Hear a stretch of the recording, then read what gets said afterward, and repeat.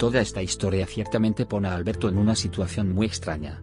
Tiene toda la oportunidad, capacidad y sabe cómo cometer este crimen, que es lo que se usó para condenarlo.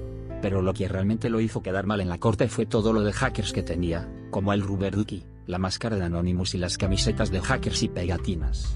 Se me plantea una pregunta al menos: ¿por qué los profesionales de la seguridad que están ahí para detener a los ciberdelincuentes? He pasado toda mi carrera profesional manteniendo a los hackers fuera de las redes de mis clientes, así que pensarías que aborrecía absolutamente a las comunidades de hackers y trabajaría para destruirlos, pero en su lugar me encanta ir a conferencias de hackers donde puedo conocer a hackers realmente aterradores e intercambiar tácticas y habilidades con ellos.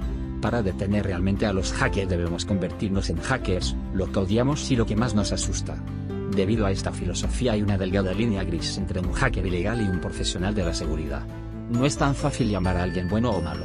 Todos tenemos un poco de ambos dentro de nosotros, pero la verdad es que nadie debería ser condenado por un crimen por las pegatinas que tienen o las ropas que usan. Solo deben ser condenados porque realmente cometieron un crimen, y en el caso de Alberto el sistema judicial no estaba preparado, y tenía una idea predeterminada de cómo se ve un hacker, y no era capaz de mirar las pruebas con los ojos claros.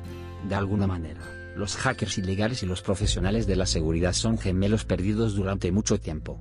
Tenemos las mismas habilidades y la misma curiosidad sin fin y en muchos casos nos vemos iguales. Supongo que es una de esas relaciones que son realmente complicadas, demasiado complicadas para que esta jueza en Uruguay lo entienda completamente.